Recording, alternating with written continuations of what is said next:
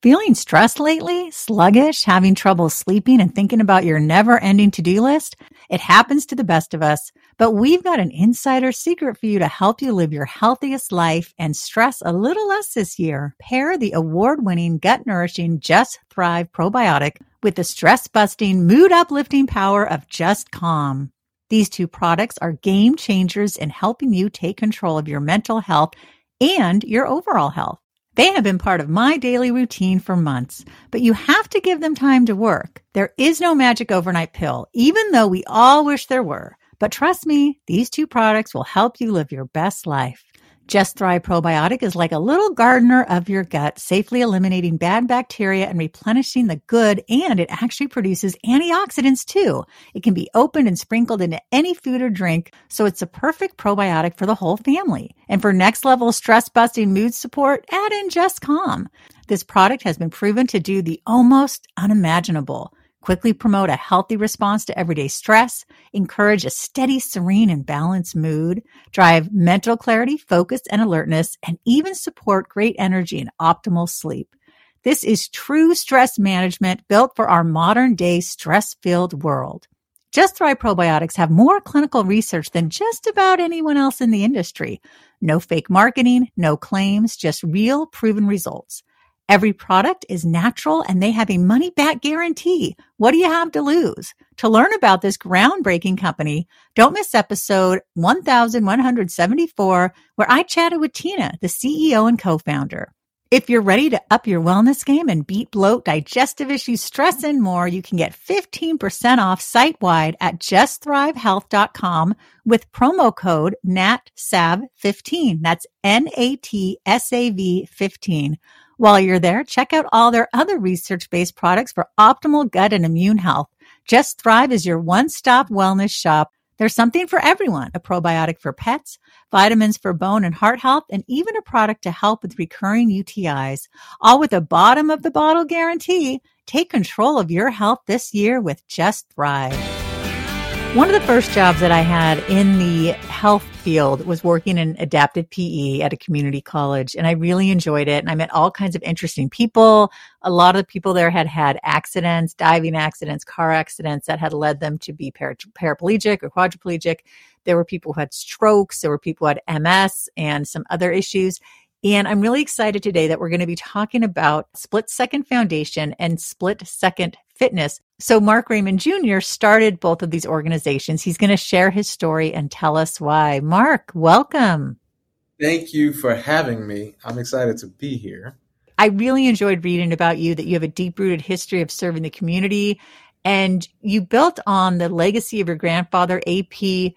Trureau, and you played a vital role in advancing various equity-centered efforts across the greater New Orleans area and beyond. I think that's so cool. I also love that you had a commitment to fighting for justice and equity, which started as a child, and my parents instilled that in me as well. Tell us about this.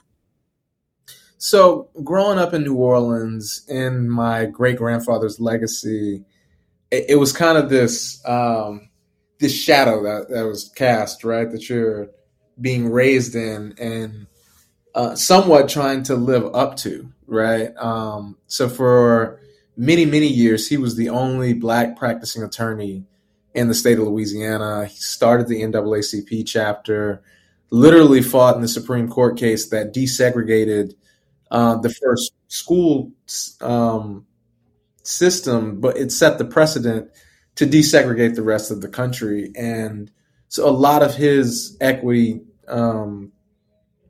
work was around voter registration, breaking those barriers, desegregating systems. And I think using the thought process that if we change the policies, we change the laws, that we would have the biggest impact. And so learning all of that, and to be quite honest, I was intimidated by it, especially, as I was in college, because it almost seems like you can't live up to it, right? Like it's Mount Everest, right? How do you climb that? And so in college, I took the opposite approach. I was running from it, right? I was like, I don't want to do anything like this. I just want to do something that pays me good, that I can live a good life. It wasn't until my accident where I was thrust into a really adverse situation, and had to learn how to advocate for myself, how to address problems and frame them not from a perspective of complaining, but through the lens of solution. And that, I got my real, I guess my footing, no pun intended, but got my legs under me in justice centered work and advocating for people with disabilities, creating an organization that was centered around breaking barriers, with what is a basically a civil rights fight, right? Yeah. I think people with disabilities have largely been discriminated and marginalized forever, although we've had incremental steps to progress like the ADA, and the Achieving a Better Life Experience Act, which created a savings and investment vehicle for people with disabilities to be able to save monies without losing their benefits. But yet and still, a lot of times I find myself fighting the preservation community, who aren't thinking through a functional lens. So that's a long-winded way for me to say that I think my childhood prepared me for the work that I'm doing now. Mark, tell us about your accident. So I was swimming in a spot in the lake that I had swam at my entire life. It was very comfortable, which is why I think I was diving off the boat in the first place. Not that that is a good reason. And quite frankly, if my mother had been there, she would have yelled at me the first time that I dove, right? Right. But me being the 26-year-old, let me take a risk kind of guy that I was, I dove at a point in the day where the tide had gone out and I wasn't paying attention to it. And so what was 2.5 or 3 feet of water was now 1.5 feet. And I remember opening my eyes and seeing the ground like right in front of my face, and thinking, damn, I didn't know it was that shallow, and trying to move and I couldn't. Right. And then I tried again and I couldn't. And that's when the panic sets in and you're like, holy crap, I can't move. Right. What do I do? How do I turn over if I'm going to drown, and it's all of these thoughts. I was thinking about my mom and, I'm panicking. Of course. While simultaneously, like I was a swimmer, avid. So also thinking about like how much capacity I had to hold my breath. I didn't take a deep breath, right? But also panic makes your heart rate faster. So needless to say, I inevitably drowned. My friends did recognize that something was wrong and saved me in time, or to do CPR, and so I didn't have any brain damage. But I ended up getting pneumonia and was in an induced coma for 2.5 weeks. So when I woke up in the hospital, I thought it was the next day, and they were like, "No, dude, oh my God, you're lucky to be here." Right. And hearing that and also being told you're paralyzed is like no, I'm not. Right. Like, if this is luck, I don't want it, like it was, in some ways, it was a peaceful death. And then waking up to this extremely adverse situation where doctors are immediately saying, we don't know if you'll walk again. We don't know if you'll be able to breathe on your own again. And that's when the stages of grief began, right? I'm like, I'm in denial. There's no way. You're telling me I won't walk again? Yeah. Okay. What do you know? Right? Like, no way. God wouldn't do this to me. And every day I would try to wiggle a toe or move something that wasn't moving before, and nothing would happen. And it was just like slowly setting in that this was going to be life and it was going to be a challenge. As I moved and transitioned from the ICU into the rehabilitative hospital setting, I was introduced to a ton of great therapists and doctors and nurses, counselors and social workers that were providing, this consistent dose of care and reassurance, that really got me to a point where I was at least kind of comfortable in this, and saw a path forward a little bit, right? Like I had a little hope that life could kind of be okay. And, it's still fresh. And a lot of doctors were saying in the first year, everything could change. But it was when I was discharged that I was really confronted with like there not being enough resources in the community for people with disabilities, right? Oh, yeah. Specifically, I was doing 3 hours of therapy a day. So I went from doing 3 hours a day, PT and OT, doing nothing and being on a waiting list to get into outpatient therapy because the two systems didn't communicate in a capacity where it was a clean handoff, right? You had to be done with one before they were processing you to get into the next one. So that time at home was really isolating, and, you're still grieving and dealing with the negative thoughts, the anxiety, the depression, the denial, and trying to get to acceptance. But any little thing is setting you off. Any little thing that you could have been doing if you weren't hurt, something that, places that you could be visiting, family, friends, we're starting to take a step back because now you're stable. In the immediacy of an accident, you got thousands of people that want to support and want to linger and, bring you food and pat you on the back and come talk to you. But, after that first 2 or 3 months and people start to dwindle away, that's really you. Like, that's when things just got tough. And that was where, like, the community resource component would have really helped me. I think having, being able to lean on that community of people who were already living this and, had some experience living it, would have given me a different perspective. Nonetheless, that didn't exist.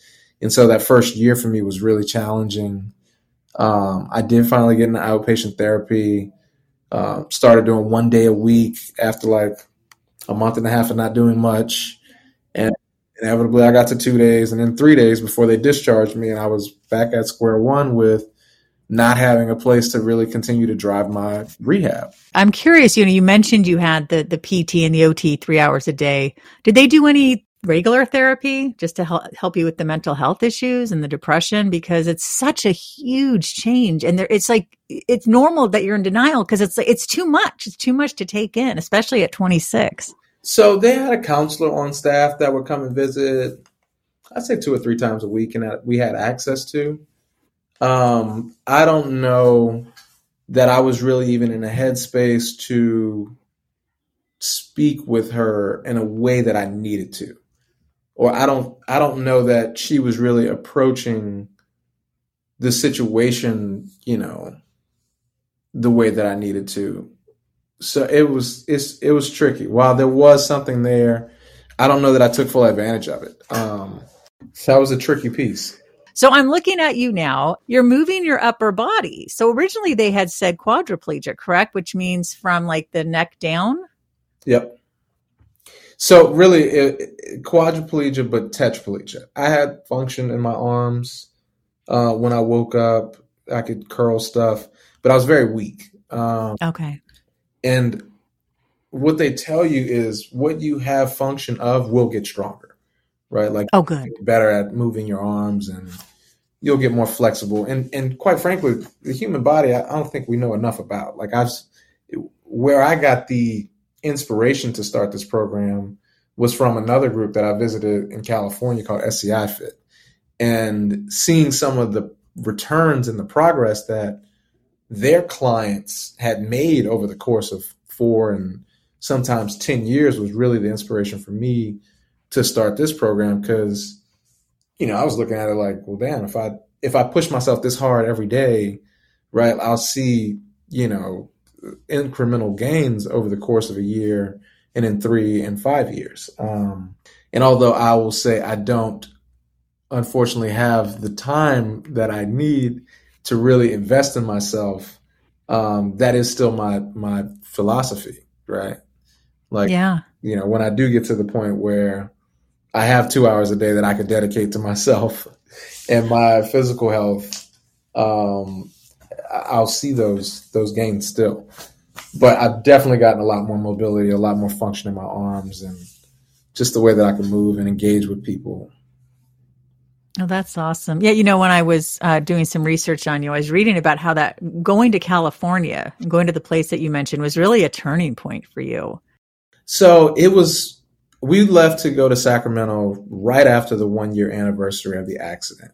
So it was right after I got through doing a full year of a birthday, of Christmas, of Thanksgiving, of Mardi Gras, and still being stuck in, if I wasn't paralyzed, what would I be doing? Where would I be? Still in like a real grieving mode, didn't have a community to lean on. When I got to Sacramento, the first day we rolled into the facility, everybody said hello. So I felt disarmed and comfortable. And as I'm looking around the room, I see a bunch of empty wheelchairs and people walking and working out and, quite frankly, doing stuff that doctors said that I would never do.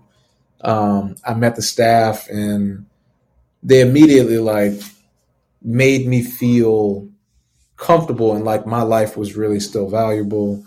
And you could just tell that the way this space was built, it was like the vibe was for you to get to know other people and engage and interact and learn. And so getting out of my comfort space, which was New Orleans and home, and away from all of the reminders of what I would be doing if I wasn't, right, really allowed me to open myself up to this new life and think creatively about solutions for the problems that I was facing every day, which was lack of community, lack of space for me to exercise, lack of resources, lack of people who really got it that I could lean on.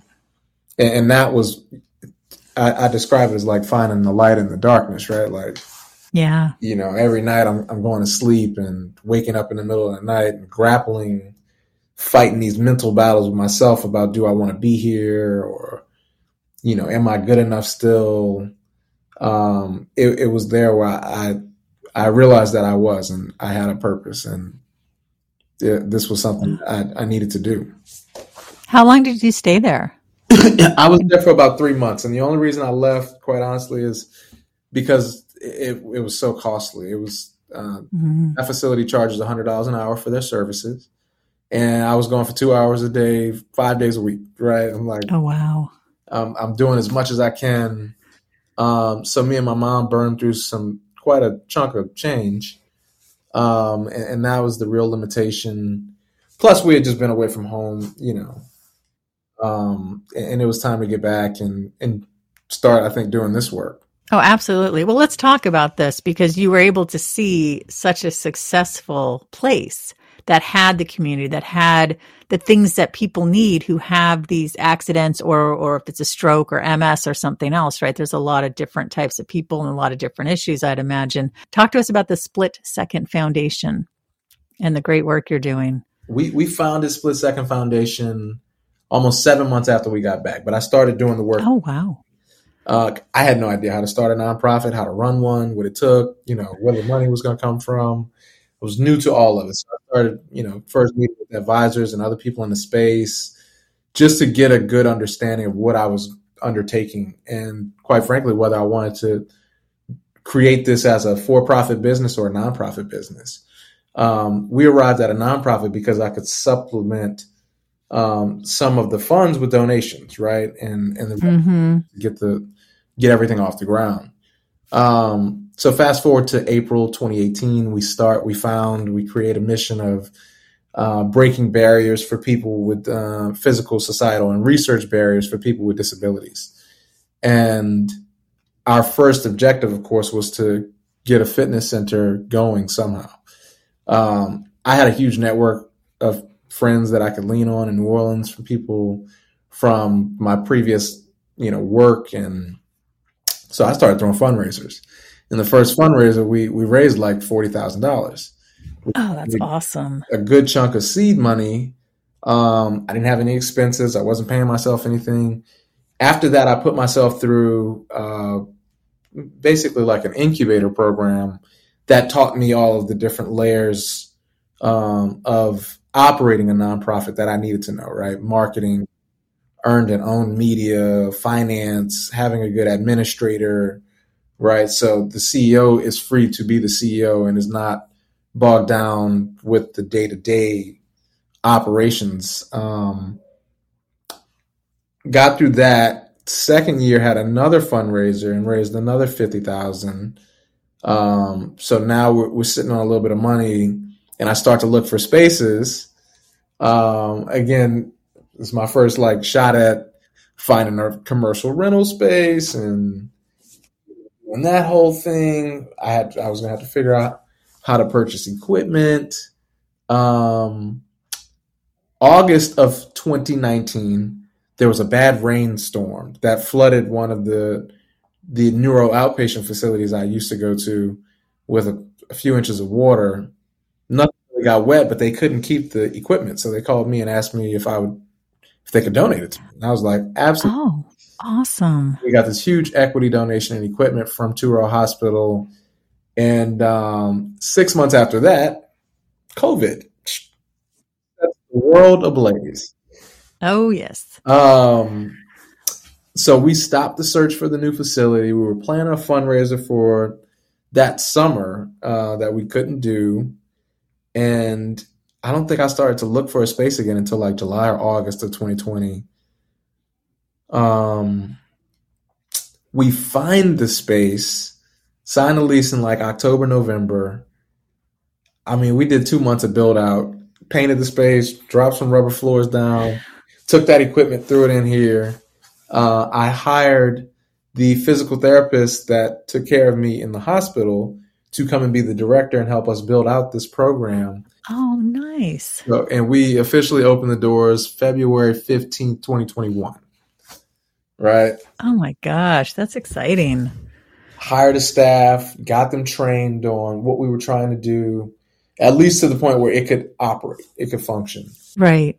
Now, when you say what you were trying to do, if you can like expound on that. Well, the problem that we were trying to create a solution for was that people were being discharged from outpatient and inpatient therapy with no place to go. Right. Continue that rehab journey, because rehab for a lot of us is a lifelong process. And so being able to provide that space was the mission. But we also knew that I couldn't like float a full staff of physical therapists and occupational therapists. I needed kinesiology students or, some college students to really help me offset my costs. And I needed the director that could train them the right way, that we were still operating a really safe program. But that was the big problem, right? And solution kind of model for what we've created. What we knew was going to come from that was we were going to build this community, right? And it was going to be the solution to one problem was going to snowball into a solution for a lot of problems.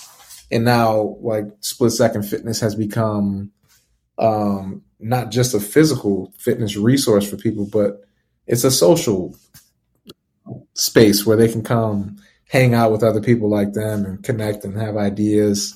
We also this year launched a program called Split Second Cares, which is a mental health and case management, really resource navigation program to help people get through the filling out Social Security paperwork, right? If they need help with that, or getting food stamps, or getting connected with other state agencies that offer resources to people who've gone through, some of these disabling conditions. And with that program, we've engaged people, as early as in inpatient where I was, so that they understood what was available from a resource perspective in the community once they got discharged. It's just you have people of all different ages and different backgrounds all coming together, finding community, getting stronger, supporting each other. it's just so life affirming and hopeful, right? Because you got to have hope, and that's what's so elusive. I would assume when you first get injured like this. You hit it. Our tagline is actually transforming hope into action. Um, that initial, like that onset of hope, the light that people see when they roll into the space for the first time and get comfortable with the staff, like you start to see people really come out of that depression shell, open up to our team and allow us to take some of that, help them with some of that weight that they're dealing with. And the outlets are, I think have been successful. For us, it's about creating the impact and the outcomes, right? And being able to generate healthier communities. And so now as we look to expand into other cities and other markets, and build out a larger donor base. So, my big goal is for Split Second Foundation to be national. Oh yeah, that'd be incredible.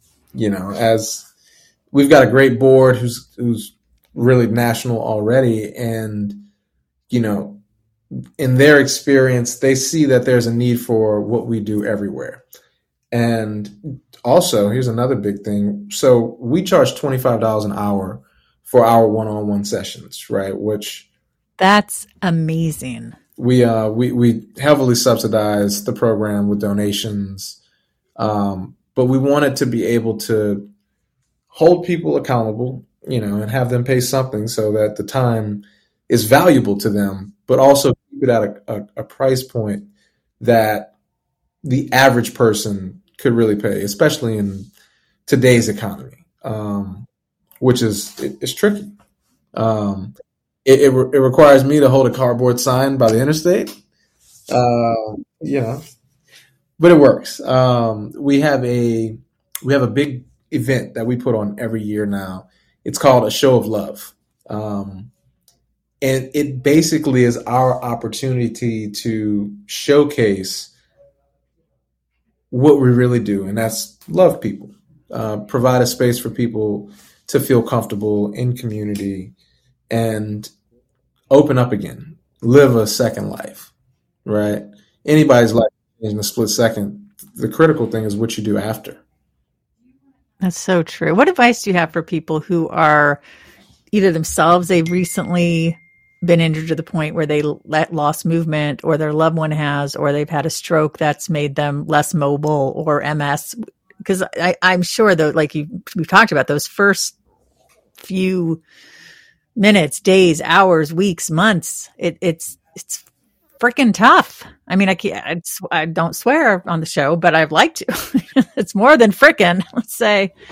It is. And my advice to them is just to keep going. I mean, some days you can't go around it. You can't go over it. You can't go under it. You just got to go through it.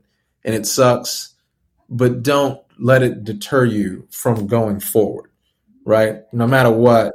I constantly felt like when I was just stagnant and wasn't doing anything, I was going backwards.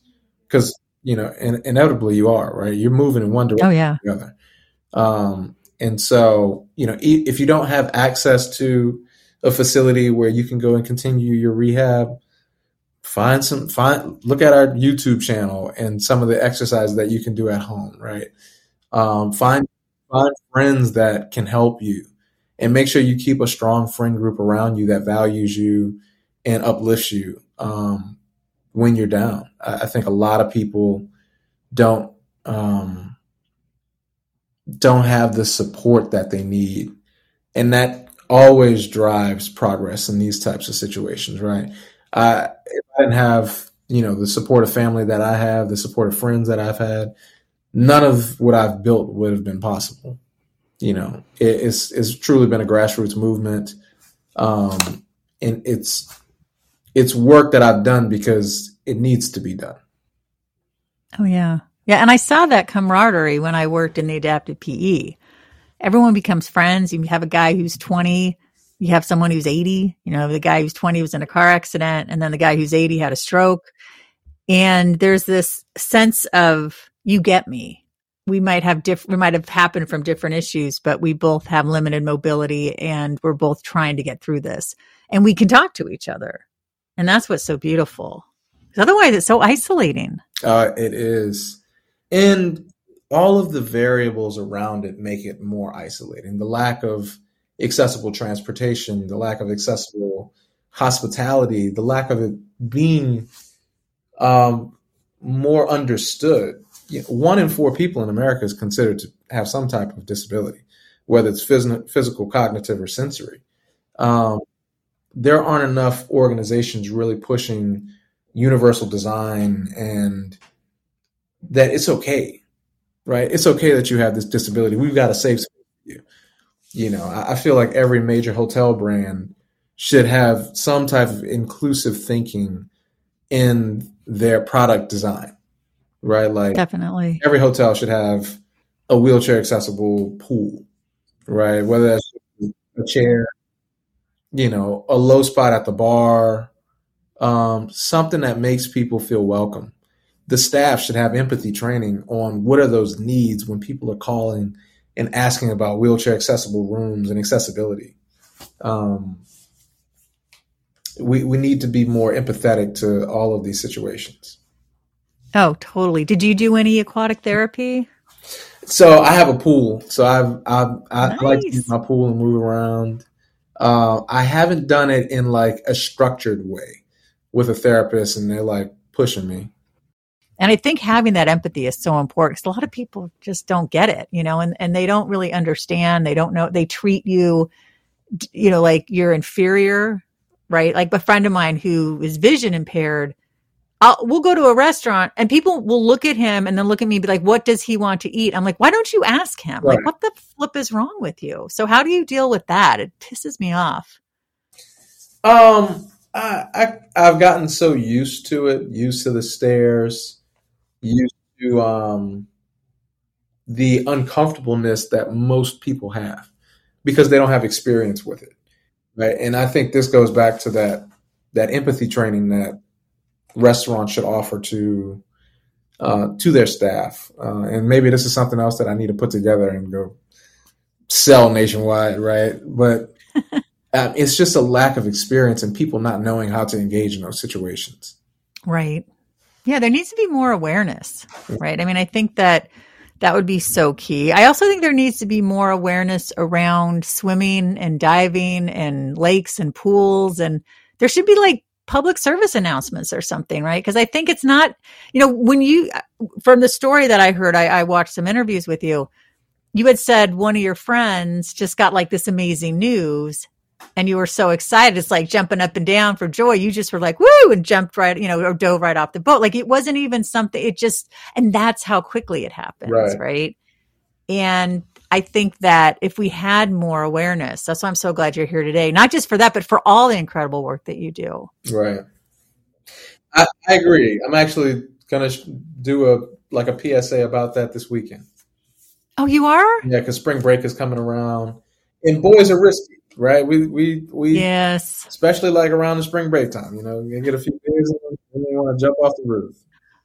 Exactly. Please don't jump off the roof onto the trampoline and try to get in the flipping pool. Right. Right. I'm like, I don't want to be the poster child for don't do it, but I'll do it. Well, was there anything you wanted to add? And of course, I'm going to get the website and how people can donate and all that good stuff. But anything in this conversation? It's been really enjoyable, Mark, getting to know you.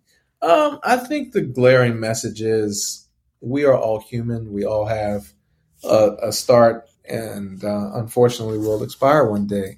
Life is valuable, and the more empathetic people are in understanding that we all need each other, that we are the symbiotic in the symbiotic existence. Anybody's life could change in a split second, and everybody's does at some point. We provide solutions and resources for getting people through those moments. Well, tell us all the ways we can find out about Split Second Foundation and Split Second Fitness. So please visit our website.